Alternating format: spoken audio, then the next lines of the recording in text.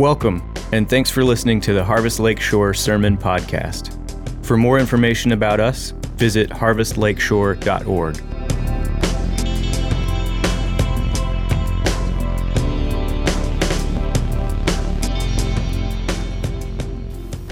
We'll be reading from 1 Peter chapter 1, verses 3 through 12. Blessed be the God and Father of our Lord Jesus Christ. According to his great mercy, he has caused us to be born again to a living hope through the resurrection of Jesus Christ from the dead, to an inheritance that is imperishable, undefiled, and unfading, kept in heaven for you, who by God's power are being guarded through faith for a salvation ready to be revealed in the last time. In this you rejoice, though now for a little while, if necessary, you have been grieved by various trials, so that the tested genuineness of your faith, more precious than gold that perishes through it is tested by fire, may be found to result in praise and glory and honor at the revelation of Jesus Christ. Though you have not seen him, you love him. Though you do not now see him, you believe in him and rejoice with joy that it is inexpressible and filled with glory, obtaining the outcome of your faith, the salvation of your souls. Concerning this salvation, the prophets who prophesied about the grace that was to be yours searched and inquired carefully, inquiring what person or time the Spirit of Christ in them was indicating when he predicted the sufferings of Christ and the subsequent glories. It was revealed to them that they were serving not themselves but you in the things that have now been announced to you through those who preach the good news to you by the Holy Spirit sent from heaven, things into which angels long to look. This is the word of the Lord. You may be seated. I just need to take it in for a minute to see all of you. I didn't know if I would walk up here and start to cry, in part just because I get to see your faces, or because I am not getting to see the faces of those of you who are watching from home. But it is such a joy to hear the saints singing. It's such a taste of what we will experience one day when we're in heaven. Whether you're at home or those of you who are in the gym, I'm going to wave to those who are in the gym, or those who are right here. It doesn't matter where we're worshiping. One day we're going to all see the one face that's going to matter, and that's going to be the face of Jesus, and I'm so excited for that day.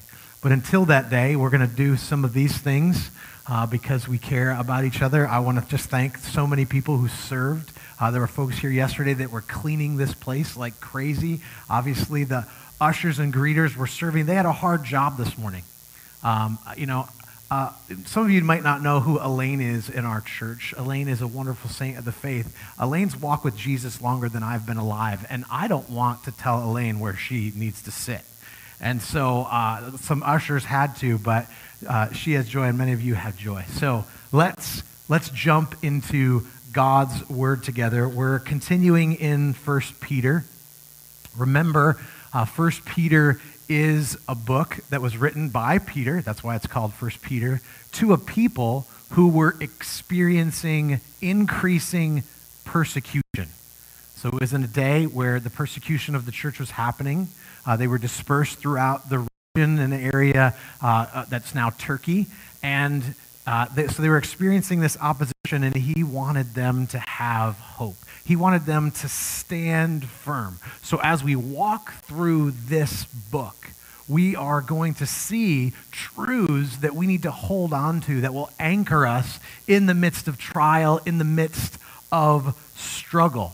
We currently in our nation are in the midst of many struggles. There's many things that are going on in the news, whether it's the struggle that's been going on in years of racism and how to deal with that, or COVID-19 or how to deal with that, how to deal with social unrest, how to deal with political uncertainties. We go on and on and on. Many of those things hit home for you. Many of those are the subject of trial for you, and there are many other things that aren't on the news that are real trial for us. Temptations that we are experiencing. Maybe it's opposition for our faith. Maybe it's a health challenge that you're experiencing. And when those things come, we can be tempted to lose sight of what is true. And Peter has much to tell us. So this morning, what we are going to focus on, the hope that we're going to focus on this morning, is the hope of our salvation. Because hope is something that you have confident expectation that something is coming. And so that's what hope is. So we want to have a confident expectation in the return of Jesus and the realizing of our salvation. Well, our first point this morning is this. God established our hope through the resurrection of Jesus Christ. Look at verse 3. Blessed be the God and Father of our Lord Jesus Christ.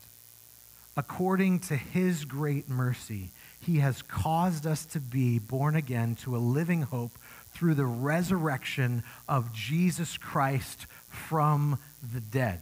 We are given this hope. It's a living hope. But it's founded and rooted in the resurrection of Jesus Christ from the dead. So an event that happened in the past is what secures the hope of our salvation in the future. Because when we're walking through the trials of life, it gets cloudy. It's kind of like, when we're trying to look at somebody like through your hands like this, like you can see a little bit, it gets cloudy, you miss it, and sometimes you can wonder, is it really there? Is it really going to happen?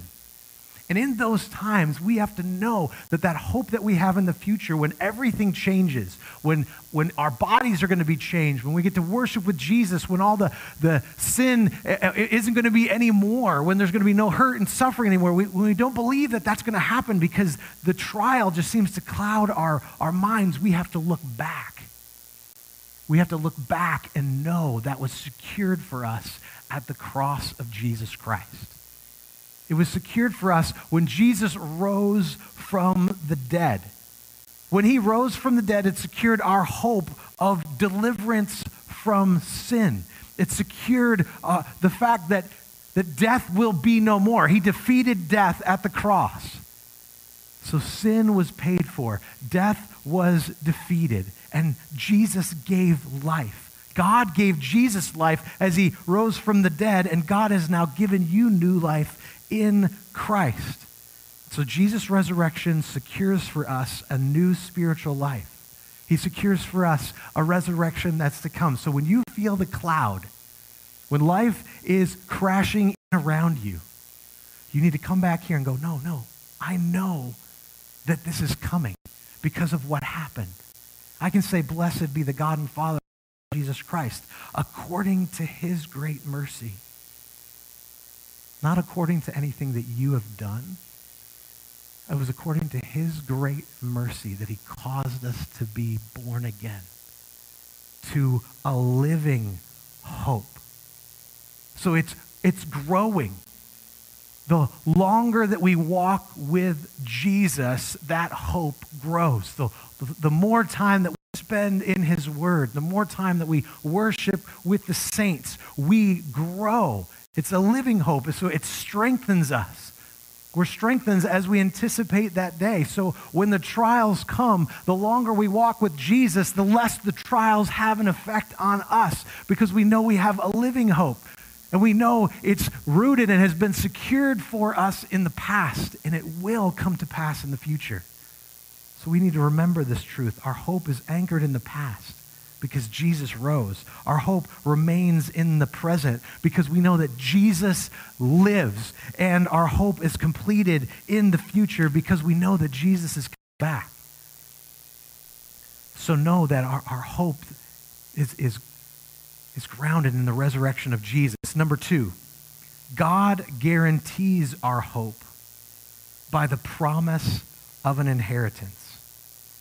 Take a look at verse 4.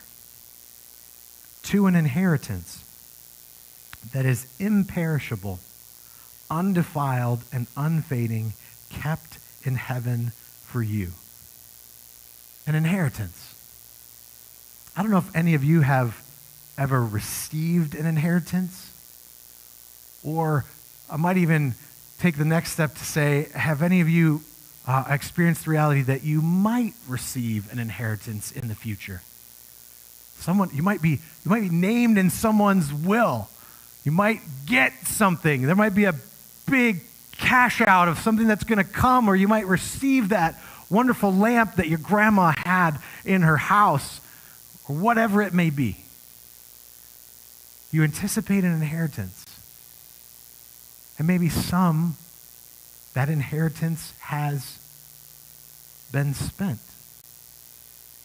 For others, maybe the inheritance has been completely lost because of economic uncertainty and things were lost in the stock market or whatever it may be. Maybe, unfortunately, there's a situation I'm aware of that there was an elderly individual that was cared for by someone, and that individual stole everything they had,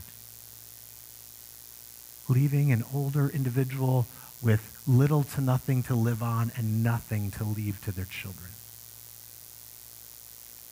Our inheritance cannot be affected like a worldly inheritance.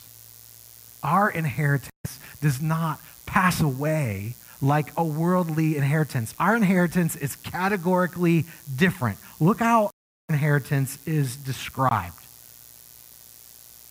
To an inheritance that is imperishable. That means it's not going to perish. It's not going to die. The world may be destroyed. Our bodies may pass away, but our inheritance is never destroyed. It's never lost in an economic downturn.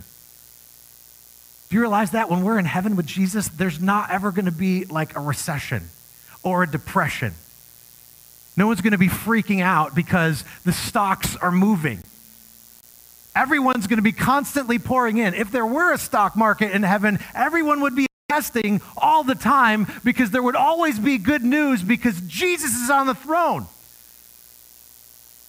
So we can know that the inheritance that is coming for us is absolutely sure. And it's not going to perish.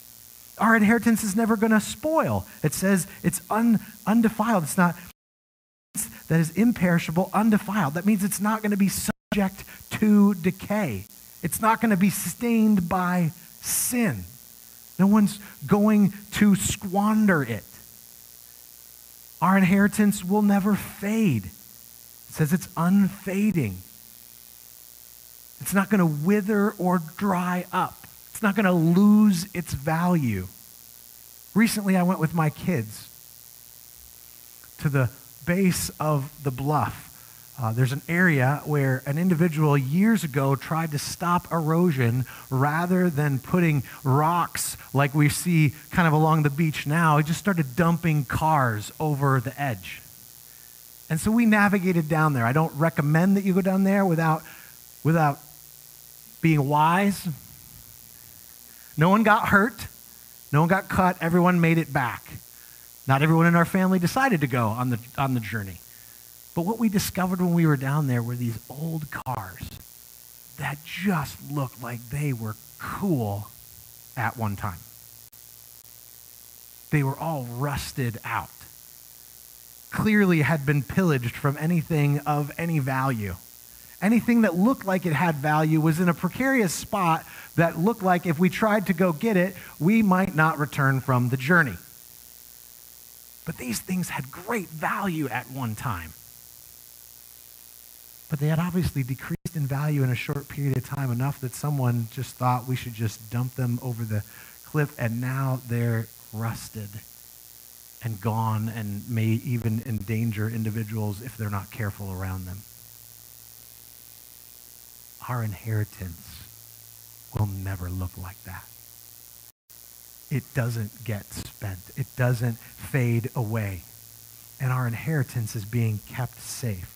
Look back at the text. Our inheritance is imperishable, undefiled, unfading, kept in heaven for you, who by God's power are being guarded through faith for a salvation ready to be revealed in the last time. This inheritance that we are going to receive that's being guarded for us is the day when all this passes away, when we experience life as it should be without sin or pain or suffering, when reward will come for the things that we have done, when all the mess that we see is washed away. This world only has the promise of uncertain riches. But we have a promise of riches in heaven with him, and it's being guarded. Talking about being guarded is like when an army is guarding a stockpile of those things that are valuable to them. That's what it's talking about, being guarded. No one can steal it because this is being guarded because God is carefully watching it. God the Father is carefully watching it. His power is infinite. That's the one who's watching this. So if you're wondering, is it going to be there in the midst of the trial when it's coming? Is it? I'm not quite sure. Have I done something? No, like God is guarding it. But he's more than just guarding that. He is guarding you because it's being kept for you. It's personal. One theologian said the context here shows that the word kept can mean both kept from escaping and protected from attack. So not just protected from the outside. That's what we often think about when we think of someone keeping something valuable for us in a bank or whatnot, that they're keeping that there safe. But it's also keeping us from running. And perhaps both kinds of guarding are intended here. God is preserving believers from escaping out of his kingdom, and he is protecting them from external attacks. So it's not just being kept for you. You are being kept for it. Remember, it was according to his great mercy that you were born again. So he is keeping you for that day because of his infinite goodness. He wants to bless you, not because of something that you've done or something that you've earned, but because he is amazing. And you are being kept for it. God is continually using his power not only to guard your inheritance, but to guard you, to sustain you. So when struggle comes, when trial comes, whatever that looks like, he is there sustaining you to arrive at the end. Remember we talked about last time, nothing can snatch you out of his hand. So you can know that when it comes crashing in. Friends, this has been a truth that God's people have treasured for years, that the inheritance is coming. His people, when they wandered in the wilderness, they were sustained by a promise. And that promise was this, that there was an inheritance that they were going to receive when they entered the promised land. And the people in the first century who were listening to this letter being read to them, they were making their way through a world that was becoming hostile. And what did Peter want them to know? He wanted them to know, no, there's an inheritance out there for you that's being kept for you, and you're being kept for it. We need to hold on to this truth, friends, in the midst of uncertainty. Hold on to the truth when greater persecution comes. It's no secret, even though there are lots of huge things hitting the headlines right now, there are other headlines that are hitting, whether that be in Africa or the Middle East or right here in the United States. Being a Christian is not the thing that's prized in our world. There's increasing hostility coming. Apart from a revival, which I'm praying that a revival comes to our land, when we keep ourselves in Christ, when we call ourselves Christians, there's hostility that's coming, and we need to be grounded in this truth, friends, so that when it comes, we can rejoice when it comes.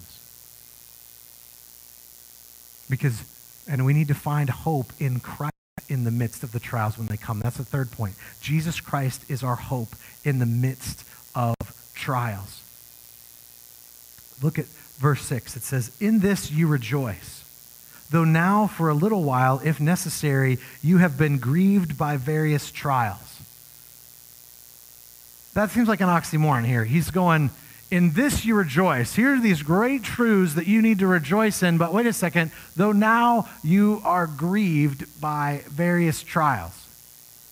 Which is it? Like, rejoice or grieve? I don't know about you, but when I'm grieving, I don't know that I feel rejoice. And when I'm rejoicing, I don't know that I feel grieving at the same time. But Peter shows us that grief and joy can exist in the Christian life simultaneously. Grief does arise because of the many difficulties and trials that we experience in this fallen world. But faith looks to the unseen reality beyond this present existence and rejoices.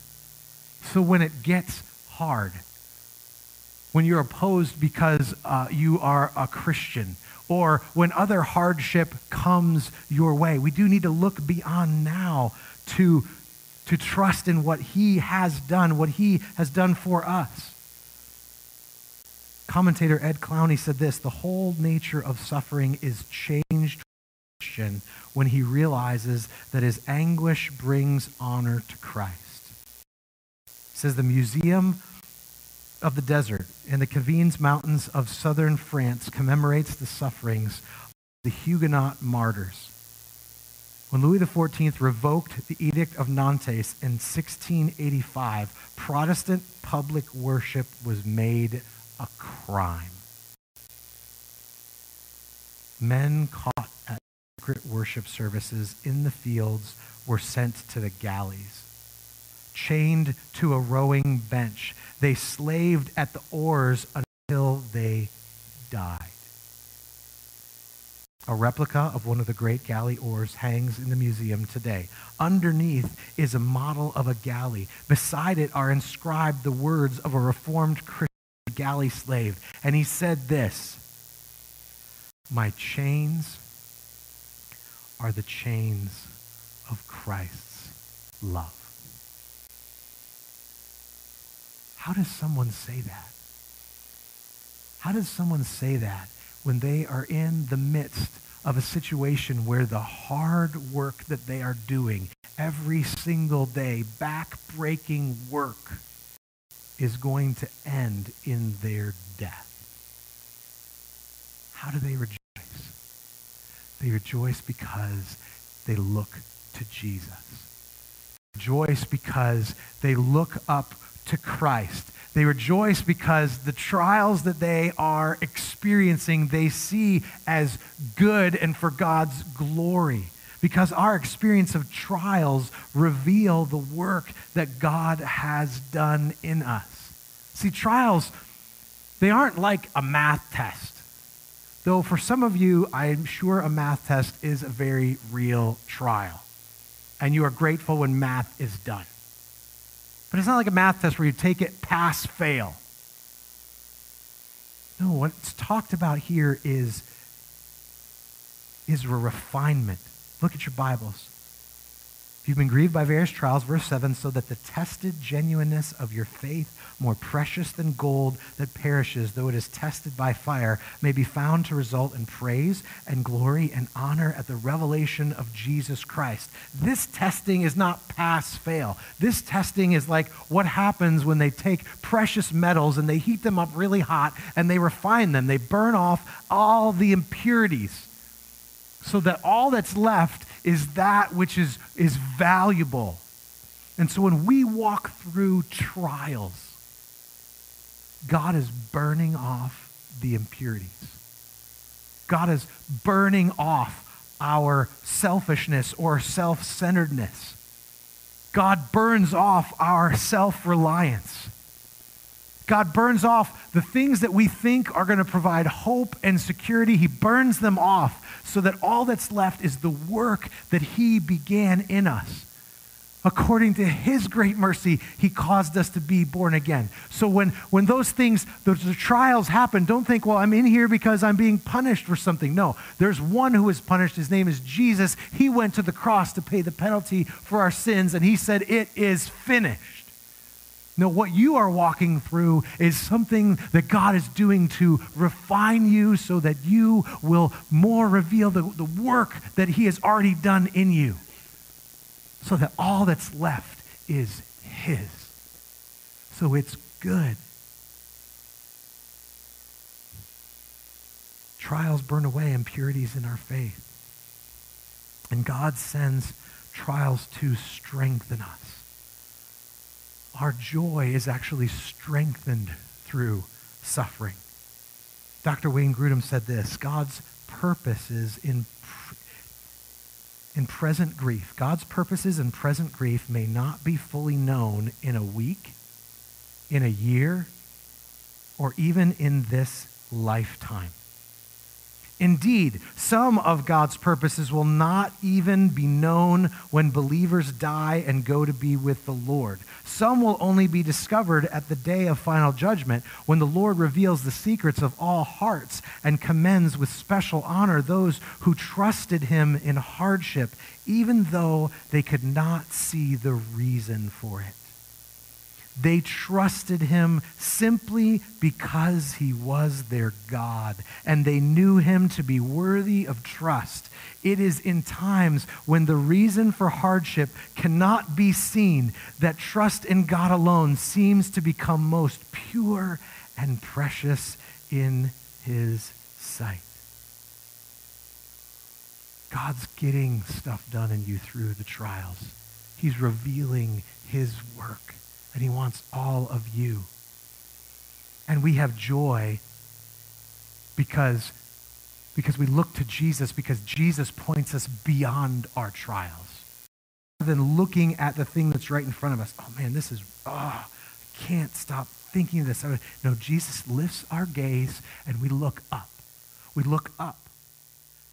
And we have joys because we look up and we see, no, there's an inheritance. And that day is going to look different when suffering is going to end.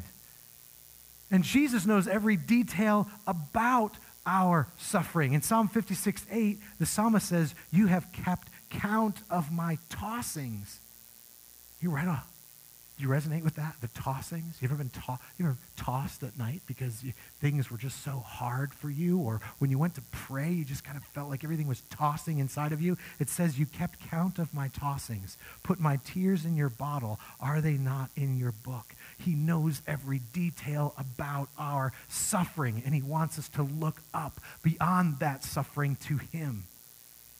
And believe in him. Look at verse 8 and 9. Though you have not seen him, you love him. Though you do not now see him, you believe in him and rejoice with joy that is inexpressible and filled with glory. There's a strong sense of resting in Christ, looking beyond, looking up, above the challenge that's in front of you and looking at Christ. The first step in our discipleship process, we want people to abide in Christ. We want every believer to abide in Christ, to spend time with Jesus, to study his word, to be in prayer, to be encouraged by the saints to abide in Christ, because we know apart from him, we can do nothing.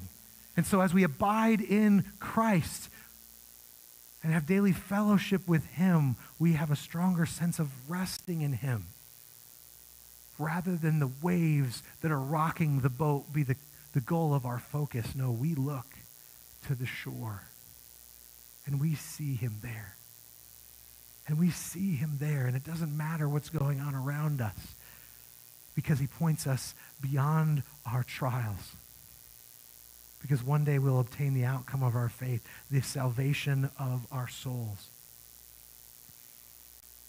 There's a joy that's so profound that we can't express it with words. When we grasp what Christ has done, when we look and we see him, and we long for him, and as we anticipate the being in his presence. I know I longed for this day. I did. I longed for this day when we could be together. I had this picture of it being like the best Easter service ever, right? Like we're going to all show up and there's like going to be extra people here. We're going to be throwing confetti around. We're going to be jumping up and down. Frankly, this is a little less than that. Like there's a bunch of people missing. And it's kind of like, this is... But on that day, it's not going to be like that. Though I anticipated this day being more than it was, it's still a wonderful day, but we are here this day to point to that day and look beyond this day. May the things and the challenges that we're facing, let's not lose it or waste it. God is using them to give us a longing in our hearts for a day where we're not going to be hindered in any way, shape, or form. That we're not going to wonder, who have you been with recently, or have you been sick, or we're not going to wonder about, what the uncertainties are. No, we're just going to all run, and we're not going to know what to do, actually. We're going to get there, we're going to be like, should I jump up and down right now? Should I fall on my face right now? I don't know, because Jesus is right here. That's what we're looking to, and that's what we want to be reminded of whenever we gather. Whether it's online with one another, whether you're watching from home, whether you're here or in the gym or in your small group, in person or on the phone, doesn't matter. We want to be. There's a day coming when Jesus will return and gather us to himself, and we will realize our salvation in its fullness. So let's be amazed at the hope of our salvation, because it is amazing. We are experiencing something that others who hoped in God longed to experience. I know we're longing for the day when we can be with Jesus, but look at your Bibles. It says in verse 10, concerning this salvation, the prophets who prophesied about the grace that was to be yours searched and inquired carefully. They searched the scriptures. They sought God. They were inquiring what person or time the Spirit of Christ in them was indicating when he predicted the sufferings of Christ and subsequent glories. They were a group of people, the prophets, who were longing for the day when this Savior would come.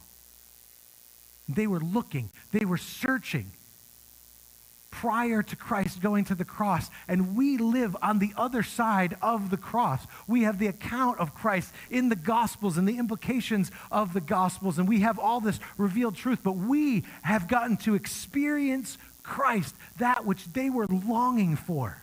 And even angels are longing to look at it. Look, it says it was revealed to them that they were serving not themselves but you in the things that have now been announced to you through those who preach the good news to you by the Holy Spirit sent from heaven, things into which angels long to look. Angels, they're not small beings. When they show up, people fall on their faces. And they're straining. They wish they could see. Why can we see it? Because of his great mercy. Because of his great mercy, when we were dead in our trespasses and sin, because of his great mercy, he caused us to be born again to a living hope. So we can see that the angels can't because they've just been with him. We can see this amazing mercy up close and personal. And we get to experience it. Not in an anticipation. We get to experience right now, though we do anticipate that day. So friends, as Paul said, do not lose heart. He said it in 2 Corinthians 4. Do not lose heart. Though our outer self is wasting away, our inner self is being renewed day by day. For this light, momentary affliction is preparing for us an eternal weight of glory beyond all comparison, as we look not to the things that are seen, but to the things that are unseen. For the things that are seen are transient, but the things that are unseen are eternal. So let's stand firm in the hope of our salvation. Know that that hope was established in the resurrection of Jesus. It's guaranteed by the promise of our inheritance, and hope is found in Christ in the midst of our trials. Let's be amazed at this, friends. So when you go home today, or as you move on with your day, if you're already at home, when you forget the words that I've shared, you will have these words. Blessed be the God and Father of our Lord Jesus Christ. According to his great mercy, he has caused us to be born again to a living hope through the resurrection of Jesus Christ from the dead, to an inheritance that is imperishable, undefiled, and unfading, kept in heaven for you, who by God's power are being guarded through faith for a salvation ready to be revealed in the last time. In this you rejoice, friends, though now for a little while, if necessary, you have been grieved by various trials, so that the tested genuineness of your faith, more precious than gold that perishes, though it is tested by fire, may be found to result in praise and glory and honor at the revelation of Jesus Christ. We've got that promise and that hope. Let's pray. Father, I thank you for your word. I thank you, God,